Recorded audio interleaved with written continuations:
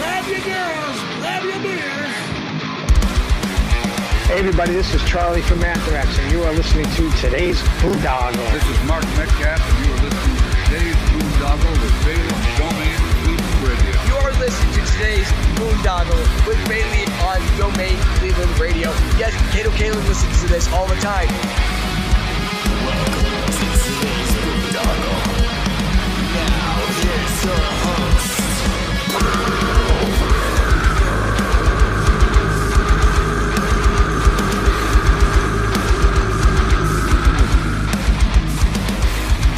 I am Monty Heath, someone Heath, and you are listening to today's Boondoggle. Hey, what's up? It's John Bruce Skillett, and you are listening to today's Boondoggle on Domain Cleveland Radio. Fasten your seatbelts.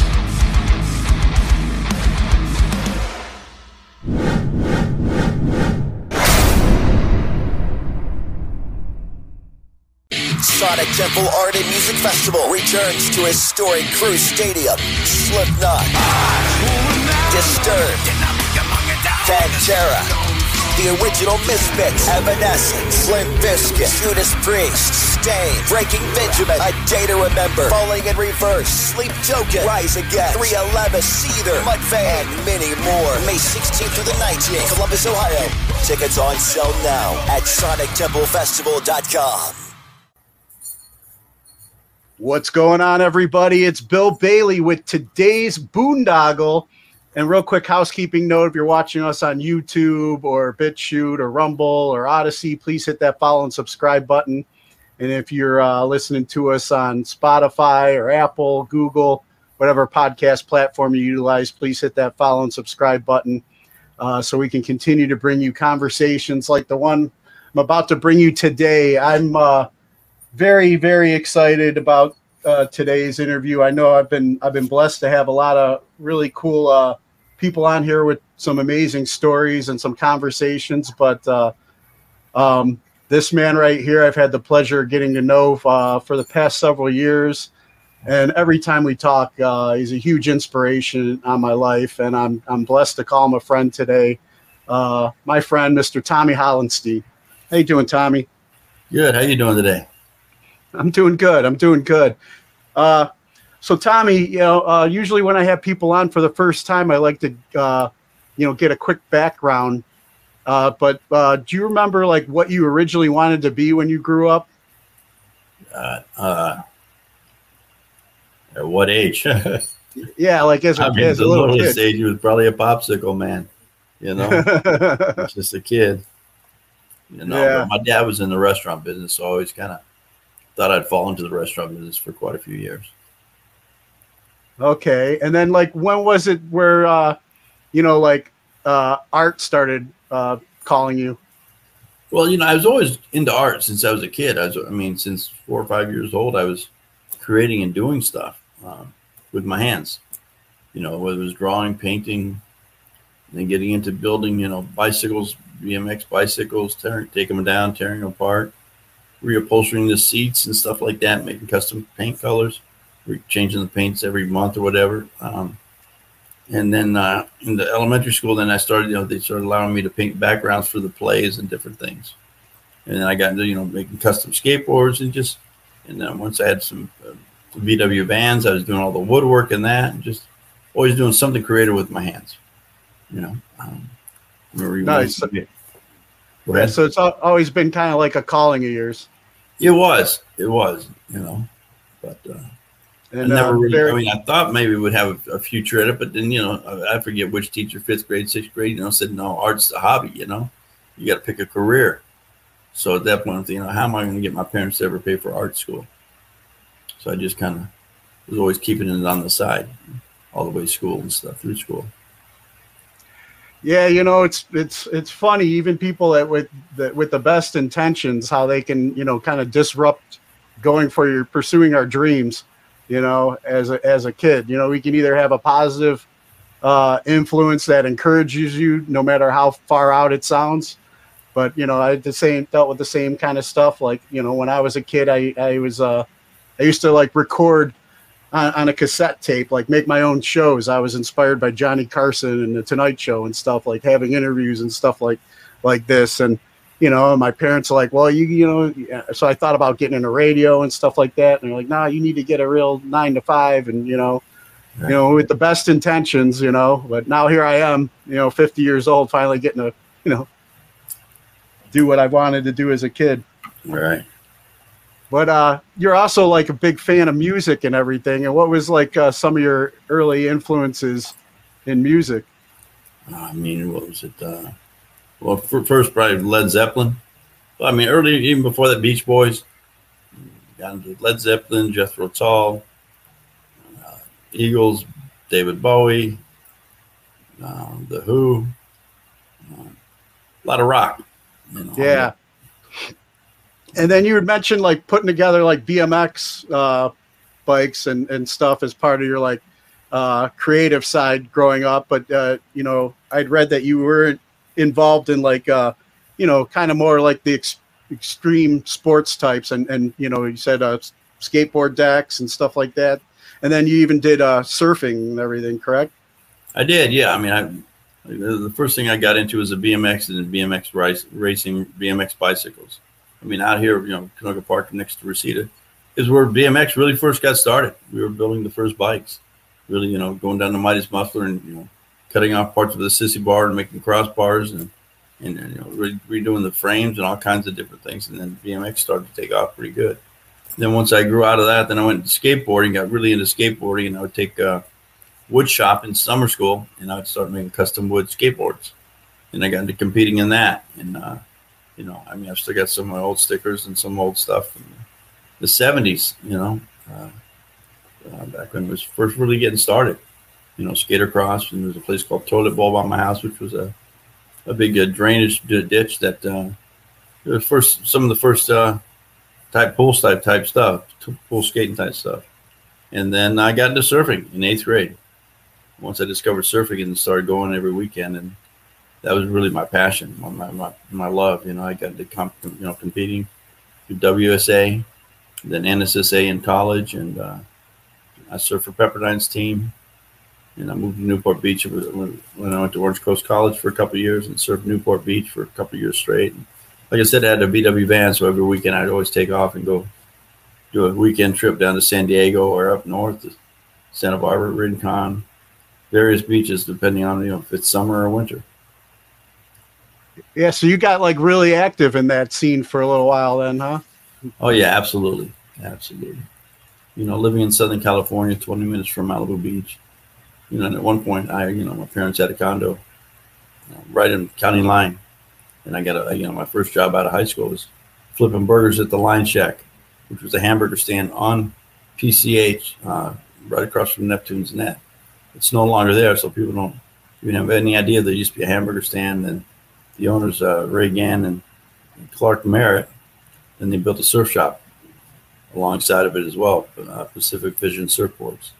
So yeah, it was the job of the year for sure. Get 2 surf breaks, paid cash, and a hamburger meal for free every day. Yeah, I think I remember you sharing that story with me before. Like, yeah, you get the flip burgers, get fed, and then on lunch break, get to go hit the waves. Exactly. Nice. And then, as that went on, I think some of your top 3 things that I recall talking to you about were like, surfing, sunshine, and women. Wow. As you started getting older there, what was that whole culture like in that scene back in that day? Well, I mean, it was just there was a great beach scene. There was a lot of private beaches still there, a lot of private surf spots that nobody really knew about, spots that you used to have to hike down to, and then you tell a couple of girls about it, and then they'd bring all their girlfriends and watch the surfers. It's just it was all just part of this summer scene, then brought in to the winter. We surfed through the winter as well, but it was just a great lifestyle. Malibu down there was just Malibu, Topanga, all the beaches, county line, Staircase, Zeros. Had some great times down there, great memories. Nice, yeah. And then back to like some of the biking and stuff you did. like, I mean, even, you know, you would go from surfing and then you'd get into the biking. Let's talk a little bit about some of the, when you got into mountain biking. And Yeah, I got into mountain biking. Well, because when mountain bikes first came out, somewhere around 83, 84, I'm thinking. By 84, I had my first Schwinn High Sierra. I think there was Schwinn's and stump jumpers. That was the only thing. And then once that started to come out, I'm thinking, man, I've got to really get into this deep, because, you know, since I used to BMX race, I know this, you know, they're starting to race with the mountain bikes. And so I started really practicing hard. I go to work every day and come home and ride in the morning before I went to work, come home and ride in the afternoons again. And just really build myself up. And then that was like, I mean, you kind of were competitive with both of those. You actually competed for a while. I didn't compete in the mountain biking yet. No, I was just preparing to, because it was just getting started. And then I ended up having a bad accident. Yeah. And, you know, I wanted to get into that and, you know, that part of your story, but like real quick, when you were doing the BMXing though, that was competitive.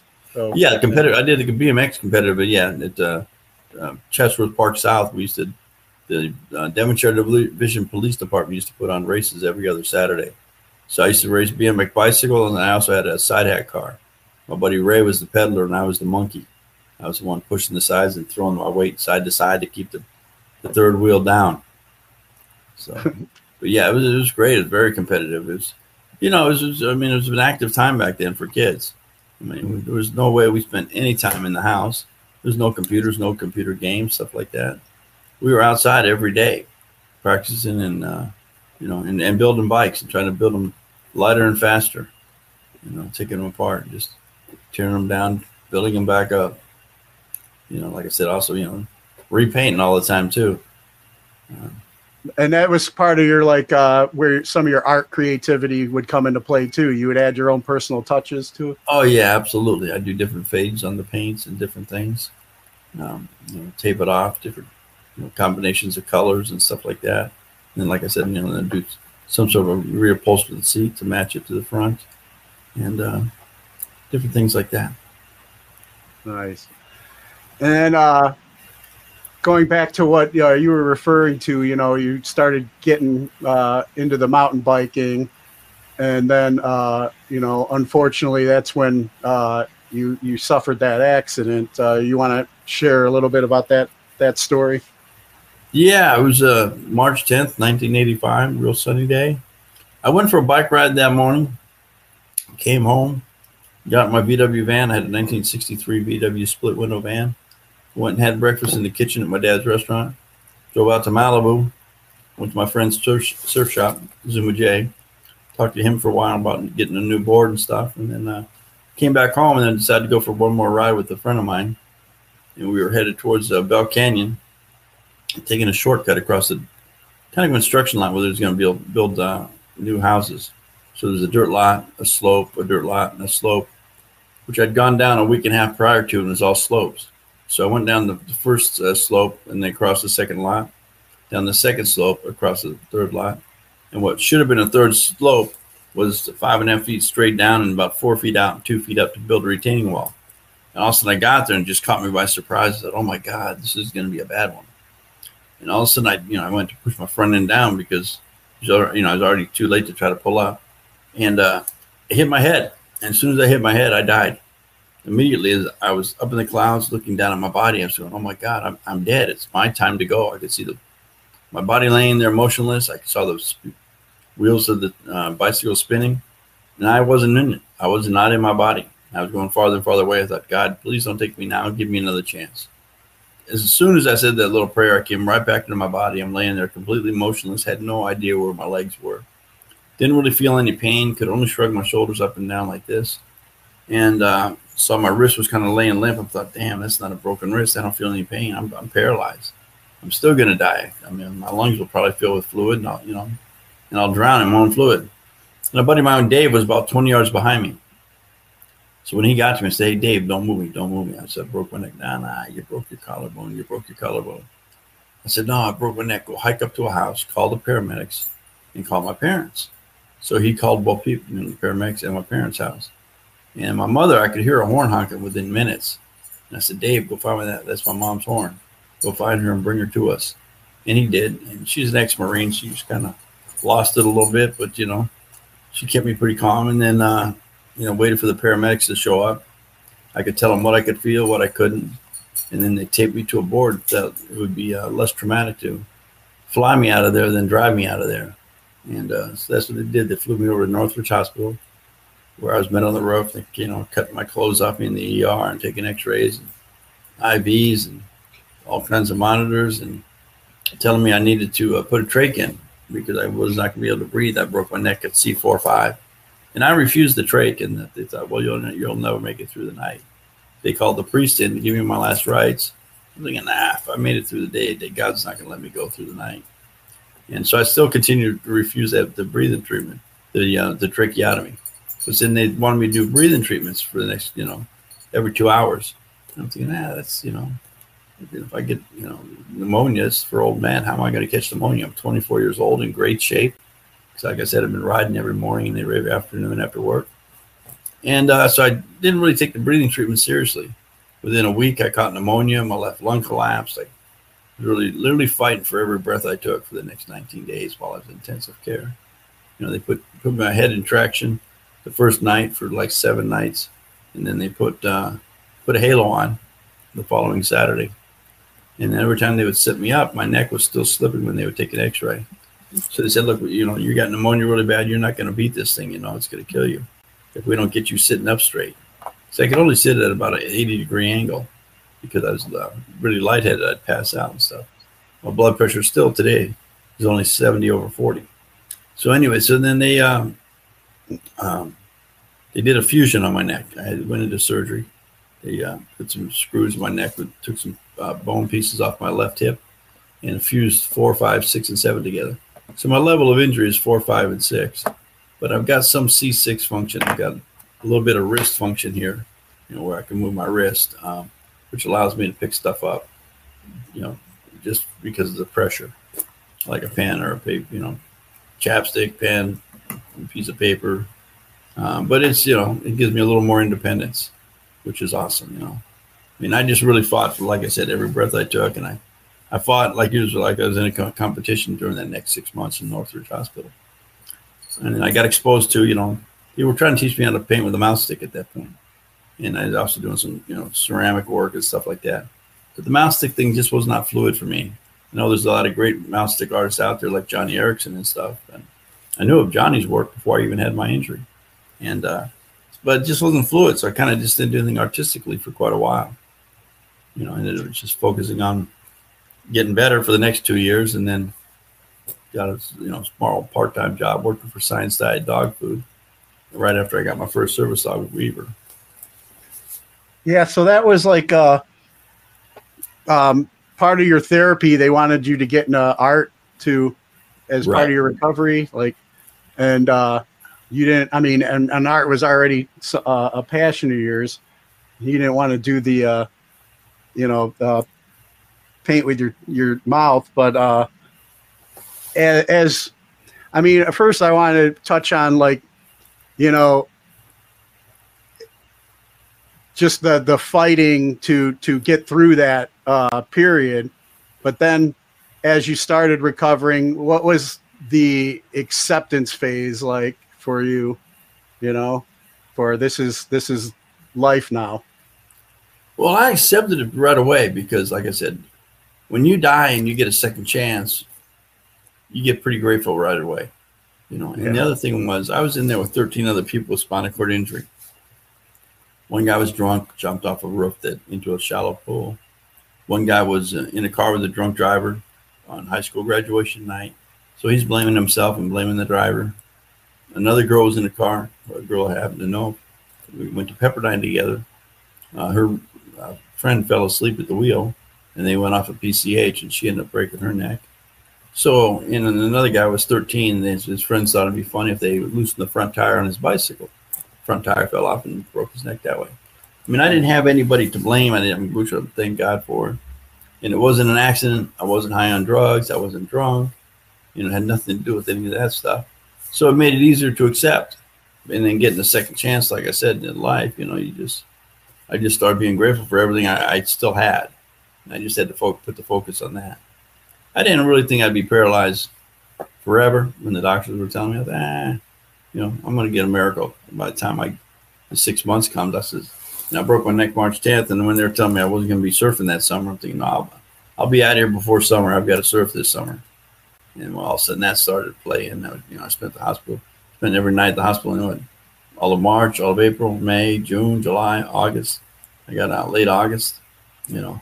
And it got this set in that it was pretty real. Plus nobody else was. Well, one or two people ended up walking out of there, but that wasn't my fate, you know. But I've been blessed. I, you know, had good insurance at the time, had a great family, a lot of support, a lot of friends that were, you know, coming to visit me on a daily basis. And like I said, I used to be competitive, so I just had to take this to another level of being in a competition and just trying to get better for myself. Yeah, you know, I mean, it's your faith through this, through getting to know you, it has always been, I found, you know, been such an inspiration to me. You know, when I'm getting those woes me's and stuff like that, you know, and then I get to, you know, get a chance to talk with you and how you're able to, you know, share your experience and everything. It seems like, I mean, like you said, after having God given you that second chance, he wasn't just going to give you that second chance and let it be wasted.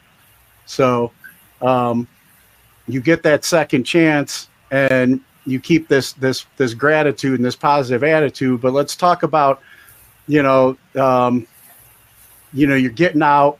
This is a part of your life and you're out, and then you get into back into the world, and then, you know, kind of like the party scene. Well, I was 28 days sober at the time I broke my neck. I had already stopped partying because I was going to school for Nick Harris Detective Academy. I had 1 day left to finish before I broke my neck. I broke my neck on a Sunday. My final day of school was going to be that Tuesday. So I before I got out of school, I said, you know, I've got to just stop partying. You know, so I used to do a lot of cocaine and, you know, hang out at the bars quite a bit. You know, and I put all that to an end. And like I said, it was 28 days sober when it happened. So I continued that path. You know, guys would bring meetings to me at the restaurant, a lot of support. I mean, at the hospital, you know, and stayed really positive that way. You know, but then all of a sudden when I wasn't working 15, 16 months later, I'm running out of money. Well, maybe I could do a little cocaine and sobriety. So I started getting into, you know, dealing, and I started feeling guilty after a month. And next thing you know, I'm using again and partying like crazy and selling kilos of cocaine. And I don't know, about 7-8 months later, come March 3rd, I'm surrounded by 17 FBI agents and getting arrested for 2 kilos of cocaine, conspiracy to distribute 20 on a bi-monthly basis to this person. So I ended up getting 6 months of house arrest, 5 years probation, 40-year suspended sentence. It was pretty much of a nightmare at that point. I had to move from where I was in the Valley to LA to you know, get a new PO. And there's a lot of craziness went on at that point. But then yeah, you would you know, you shared like I said, I've heard some of your story before, but you know, I always was curious, like, you know, I mean, you're in a wheelchair and then you're dealing. Like, was it like kind of like no one's gonna ever suspect, you know, me, you know? Yeah, that's what I kind of thought. But you know, plus you know, she's the housekeeper, just text me and say she's here. She's gonna walk through here in a minute. Right. Yeah, I did. I thought nobody's gonna suspect me. I thought, you know, this is you know, but then I, you know, started partying. I didn't really care about anything at that point. You know, I started hanging out with lots of girls and just partying and thinking I was really enjoying life once again. You know, like I got a great life back again. You know, but it was just you know, it was all a lie. Yeah, it's kind of like, you know, how our false self-worth or ego starts creeping in, especially, you know, when we're using, and right. You know, we just start thinking we're invincible once again. Even in your situation, you had that come back. And then, you know, I mean, so that's how we became friends, you know, through both being in recovery. But let's talk a little bit about, you know, when, you know, after that incident, when you were on probation, the FBI raided you, like, what was your turning point then to turn things around? Well, I just, you know, got sick and tired. I mean, from that point on, I was in and out of the program for 20 years. I could get a year, 2, 3, and 4, but I was still doing, you know, crazy stuff. I was still out doing some ungodly behaviors. I was still hanging out in nightclubs, you know, after meetings, and going, you know, with sober guys, and going to strip clubs and just hanging out with all the wrong people.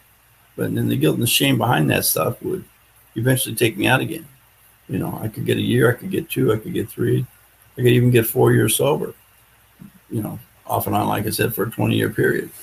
And then I started partying again one more time, and then started smoking cocaine really bad. I was spending all night, all day in the house here, you know, and then I was still in contact with my sober buddies.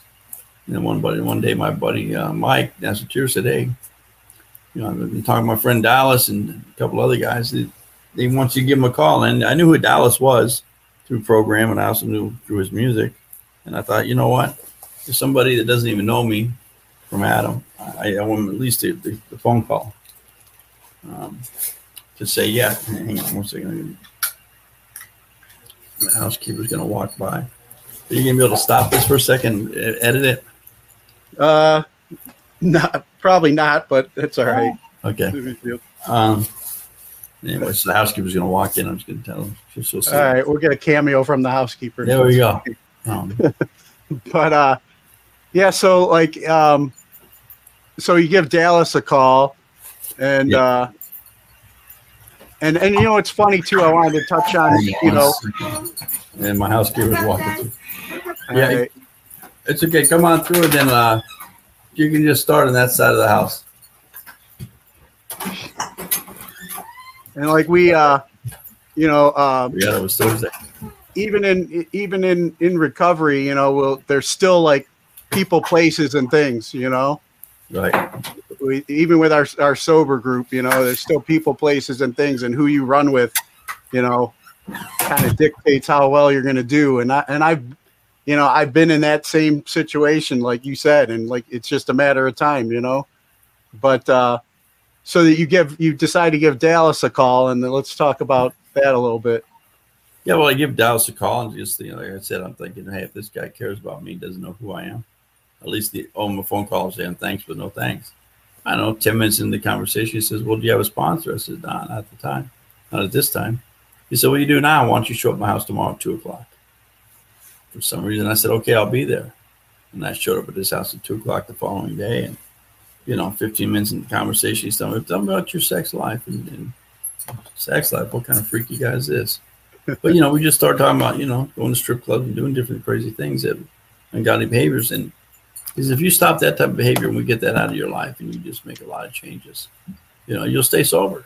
And so I trusted him, you know, and then he invited me back to his house that following Sunday for a men's group, and then introduced me to a men's stag group where everybody had to share. Just going around the room going, oh my God, everybody here's got to share, you know, can't hide in the corner.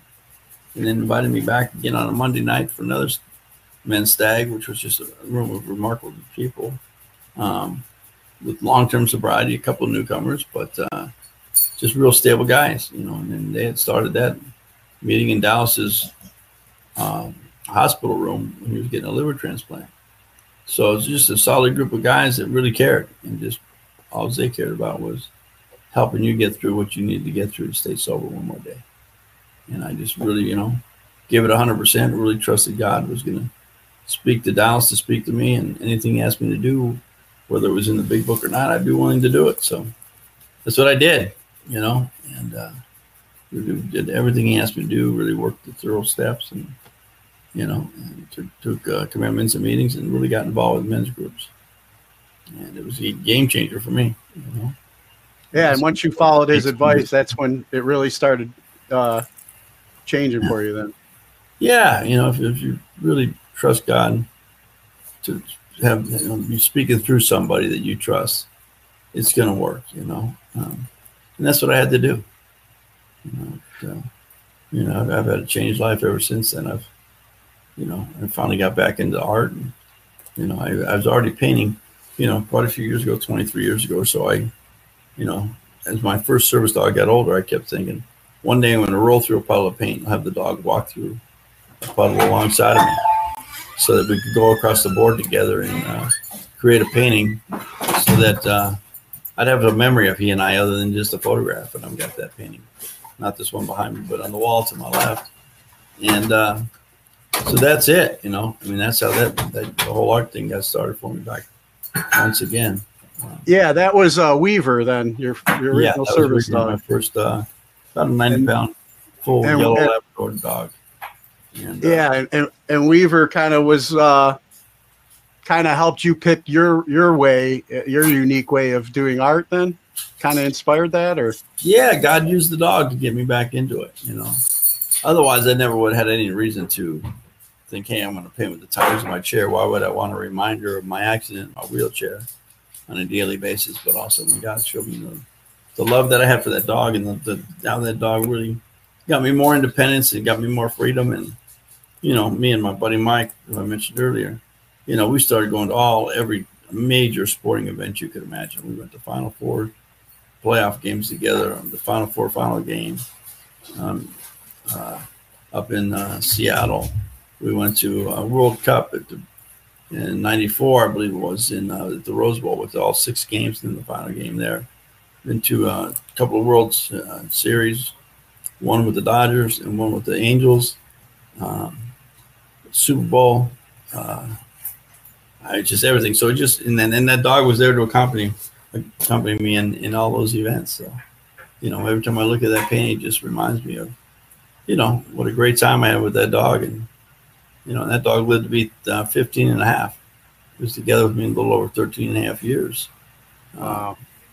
Which that's, And you kind of knew his time was coming up, and that's what inspired you guys to do that art together. And that's when I realized, hey, wait, I can use the tires of my chair. Yeah. And I just started creating on a daily basis after work at a place where I was selling wheelchair accessible vans at the time. So I'd gotten to that. That was my final, my last job before getting into painting full time and creating art and doing gallery shows.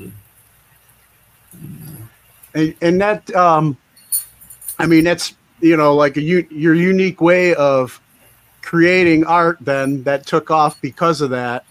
Like you said, God using, Weaver to help inspire that, but also God kind of, continuing to use, your accident and what happened to you, what with the other, some of the other mindsets of the other patients that you had experienced the same thing that you were with, you're what could bring somebody down and just be, depressing and a depressing reminder you've used now as art to inspire positive messages for other people that enjoy your art, that now, you're spreading positivity through your art now. Right. And like what it has been like, and the other thing is, like, your art's so unique that you can't really replicate any pieces. Everything is a new creation.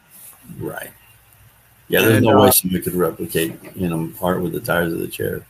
Which is a good thing, with AI and everything else out there now, and everybody's, stealing everything, it'd be very, very tough to recreate my style, my type.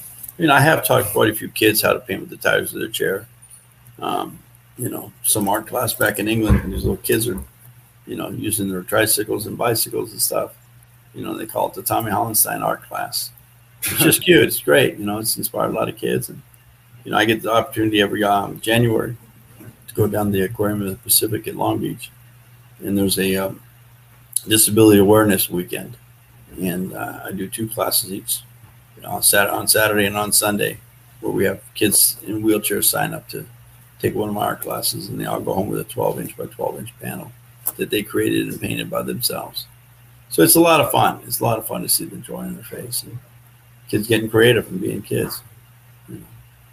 Yeah, let's talk about a little bit about some of the opportunities now that you've been given to inspire other people with your art and just your story. Yeah.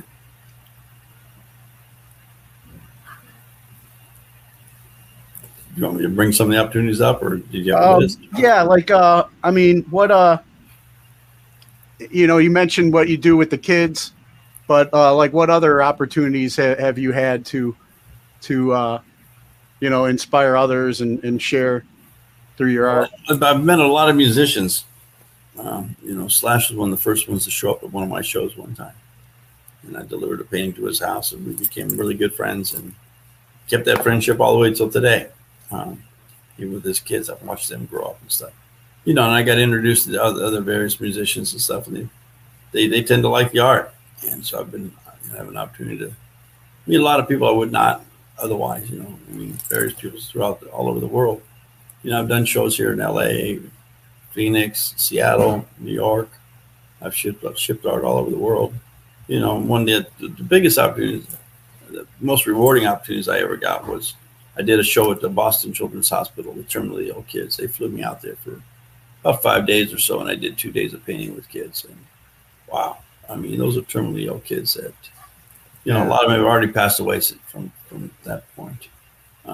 Just watching them coming in to do their chemotherapy and, painting during the day, and I'd go visit them at night, and the girls would have their wigs off and laying on the nightstands next to them, and just watching those kids fight, and I got to do a big painting where they all got to participate as well, and they also each got to take a painting home. So, opportunities like that just are amazing. It's just it's a real blessing.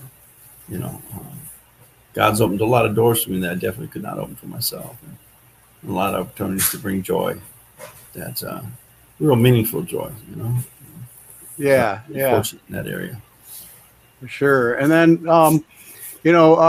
let's talk about some of your like art shows that you have like there locally. How are those events usually go, and what got you when you first started getting into doing the art shows? What was that process like? Well, it was an unorthodox process that I went through to get that first show. I started showing up at galleries with my artwork and talking to different people.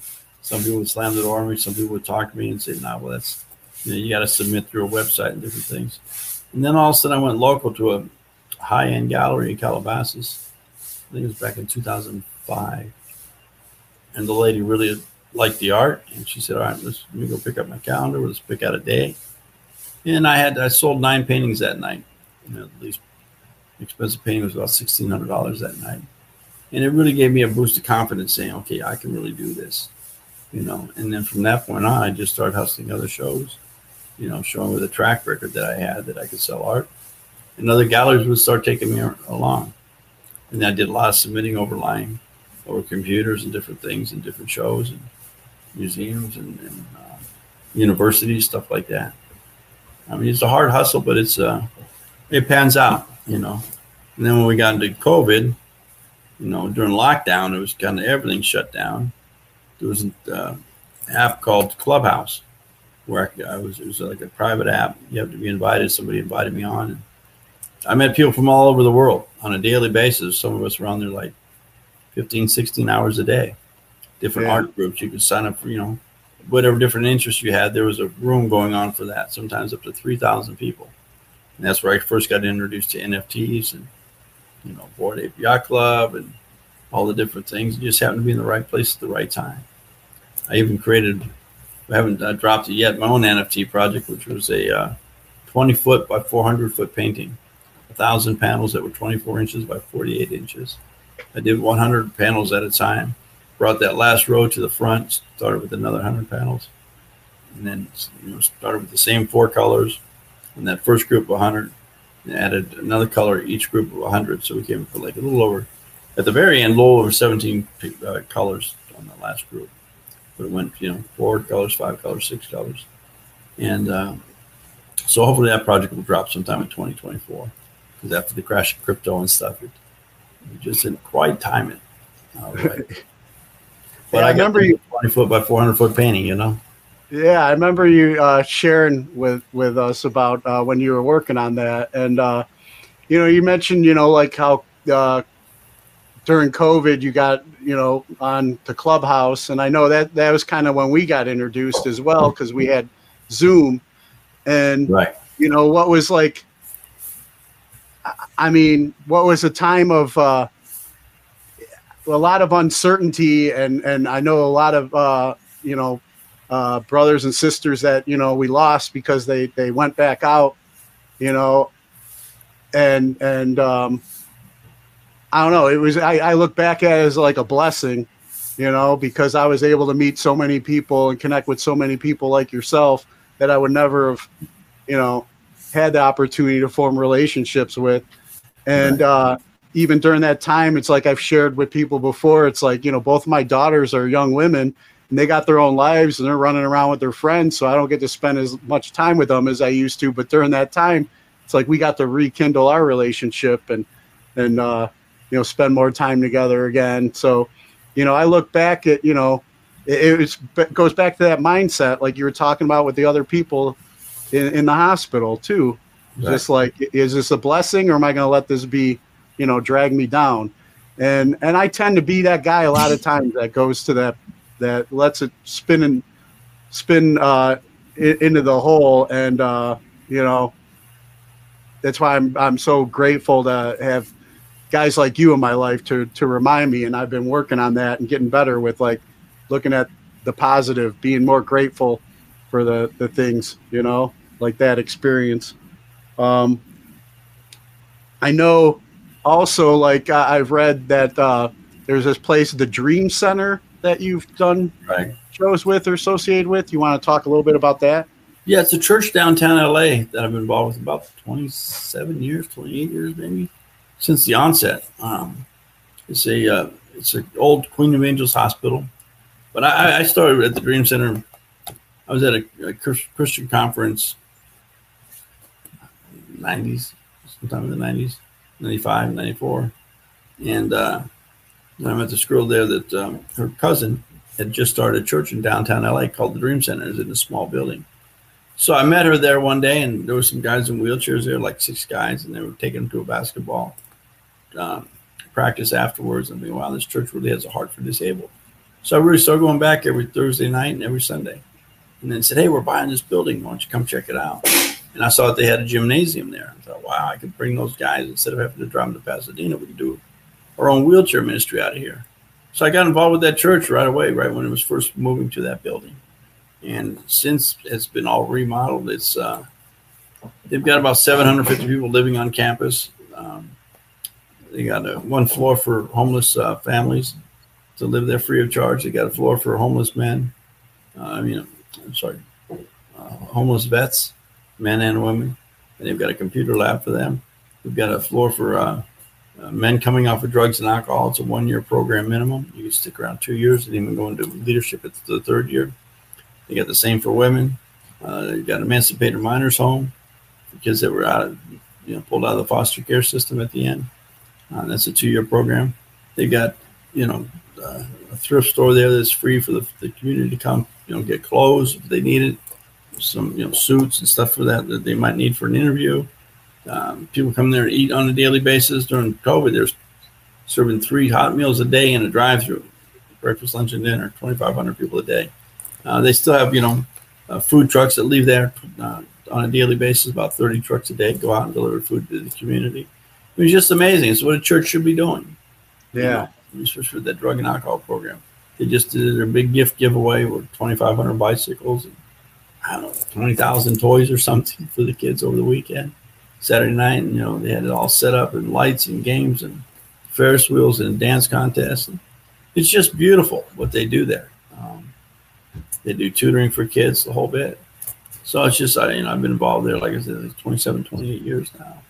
And it's just, that changed my life, seeing seeing a group of people that are so giving and so honest. I mean, if there was a dream center in every little city across America, there'd be no homeless. There'd be way less homeless. Probably 3%, 4% with the drug addicts and stuff, because they've given them an opportunity to really rebuild their lives. They're not just giving them a home and a free place to live. They're, teaching them and educating them, and also teaching them, Bible verses and, a strong relationship with God, which is what you're going to need to stay sober for a lifetime. It's really about building that relationship with God and keeping that on a daily basis and really putting God first in everything you do. And that's definitely being a service. That church is definitely being of service. And, I mean, that's like I said, one of the biggest inspirations that, I get every time I talk with you or, hear you share is just how strong your faith is, and it sounds like Dream Center has been like a big part of the growth of that, and how you live your life today. Yeah, absolutely. They've been a very big part. I'm very grateful for them. I mean, it's just amazing what an 18-year-old kid came down and did in, the last 27, 28 years. And it's just grown bigger and bigger on a daily basis. Yeah. And, let's, before we get ready and wrap up and stuff, let's talk a little bit more about, how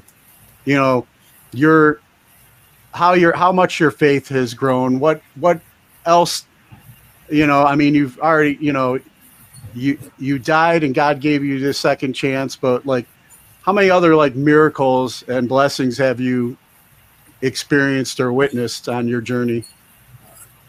Countless. I mean, sometimes even on a daily basis. I mean, just, through myself, through watching others growth, I see God do things for people that, unimaginable. It's if you really have your eyes open, you really pay attention to all the little things around you, there's miracles happening around us on a daily basis. Like I said, even like during COVID, I mean, for a guy like myself with a compromised lung condition, I've only got 37% lung capacity rather. I've gone through COVID 3 times. Thank God I never took that jab, because I know a lot of people that had a lot of health complications after that. But, and be able to stay healthy and just trust God to get you through anything. Yeah, it's like he's brought you through all this already. It's like, what won't he bring you through, And obviously still got so much, work for you left to do here, man. And oh yeah, I know, like I said, every time I mean, I'm trying to get all choked up here, but, I just know how much you mean to me. And every time I talk to you, man, how much you inspire me. And I'm just so grateful and blessed to call you a friend today. And I appreciate what that. do you continue to do to, for your spiritual maintenance? Well, every morning, the first thing I said, as soon as I wake up, I would say, thank you, God, for another day which I can love and serve you. Please help me stay sober today. And I do some readings on a daily basis. The first thing in the morning, I really talk to God. I got to do that before I can do any emails, texting, even checking my emails or texting. I've got to put God first, and then move about my day, and then just trust God, and expect something. I go to bed every night. Say, all right, God, what do you got? What big surprise you got for me tomorrow? Let's do something big. And you just never know what's going to happen. I mean, I've been out at lunch sometimes. Especially on a hot day here in the valley, I'll paint in the morning, get a little overheated, drive 20 minutes to Malibu, eat some lunch out there, meet some people, get into somebody who not having a good day, just get to talk to them, encourage them. You just never know, So God's working on a daily basis if you just keep your eyes open, I'm looking forward to the new year. We're coming to the end of the year here. My motto for this year is, more in 24, and I'm expecting God to do big things. More shows, more art shows, more, people that reach out and need help and need to get introduced to either a church or sobriety, anything.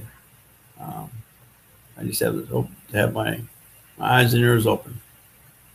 Yeah, amen. And before we get ready and wrap up, I got a couple questions that I normally ask my guests. I'd like to ask you. Who are 3 people who've inspired you and you can credit for making you the person you are today? My dad, my family, my mom, the church, and God. Amen. Yeah. And then when God does finally call you home, what would you want your legacy to be? How would you want to be remembered? Wow. I thought about that. That I was a giver, that I was always willing to give of my time, my resources, my friendship, my love. Yeah, definitely. And are there any causes or organizations that you support and encourage other people to check out? Well, Canine Companions for Independence. That's where I got my service dog. They're all over the country here. Triumph Foundation, which is a spinal cord injury foundation. I'm getting ready to go to their Christmas party in a couple hours today at Northridge Hospital. They're very involved with the Southern California spinal cord area. They do sporting events. They do mentoring. They show up at the hospital on a daily basis for people that are newly injured, and talk to them, introduce them to support groups, and just do whatever we can. I've been trying to do as much as I can to help the founder, Andrew Skinner, build that as much as I can as well. And then any message you have for our military members currently serving overseas? Just stay strong, man. Trust God. Thank you for your service. My mother was a Marine. She was stationed over in Hawaii for 5 years back in the 50s. But yeah, just stay strong and trust God, and that's it. Enjoy I think all the times that we've shared, I think that's this is the first time I found out that your mother was a Marine too. Oh wow, that's awesome. My because I told you I think that my dad, he was a World War II Marine in the invasion of Okinawa and stuff. So both raised by Marines. Exactly. She was tough. And then they made a good difference. Yeah.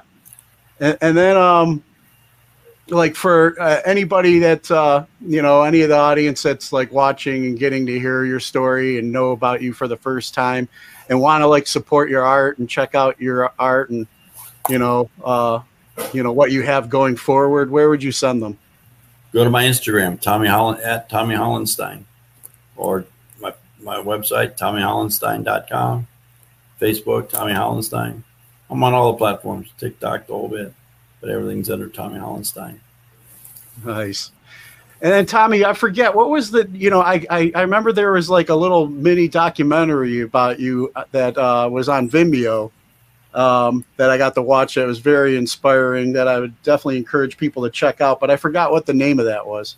It was called Rise. If you Google my name, you might find it there. I'm not sure. Okay. But if you put Tommy Hollenstein, a lot of stuff will come up. Watch the one that says Boston Children's Hospital or the water skiing one. There's a lot of fun little videos out there that have been different interviews and TV shows and TV newscasts. And yeah, I like to see when I was looking at some of the older stuff. I definitely like the ones back when you were sporting the Mohawk too. You like that, huh? Yeah. Man, Tommy, thank you so much for your time, man. It's always a pleasure talking to you. I'm so blessed to have you a part of my life today, and you mean the world to me, man. And I appreciate you taking the time today to do this with me. Absolutely, I appreciate it, Bill. I cherish our friendship. I'm glad I got to do this, and hopefully it reaches a lot of people. Yeah, I hope so too. And then hopefully in 2024, I'll get to come out there to California and meet you in person, see Absolutely. Some of the artwork. Wait for this rain to go away. Get some warm weather. Yeah, sounds good. And then real quick before I let you go, one last favor. Do you mind cutting a promo ID for me? Just introduce yourself and you're listening to today's Boondoggle? Yeah. This is Tommy Hollenstein. You're listening to today's Boondoggle with Bill and Tom. Awesome. Tommy, thank you so much, brother. I appreciate it. And thank you. Have a good time at your party tonight. I will. It's going to be this afternoon. Yeah, it should be a good group of guys. Last year we had about 63 guys and girls in wheelchairs. That's pretty interesting. Wow. That's amazing, man. Well, thanks again. Thanks again for your time and all you do, man. And we'll be in touch. All right. Have a great day. All right. You too. Bye.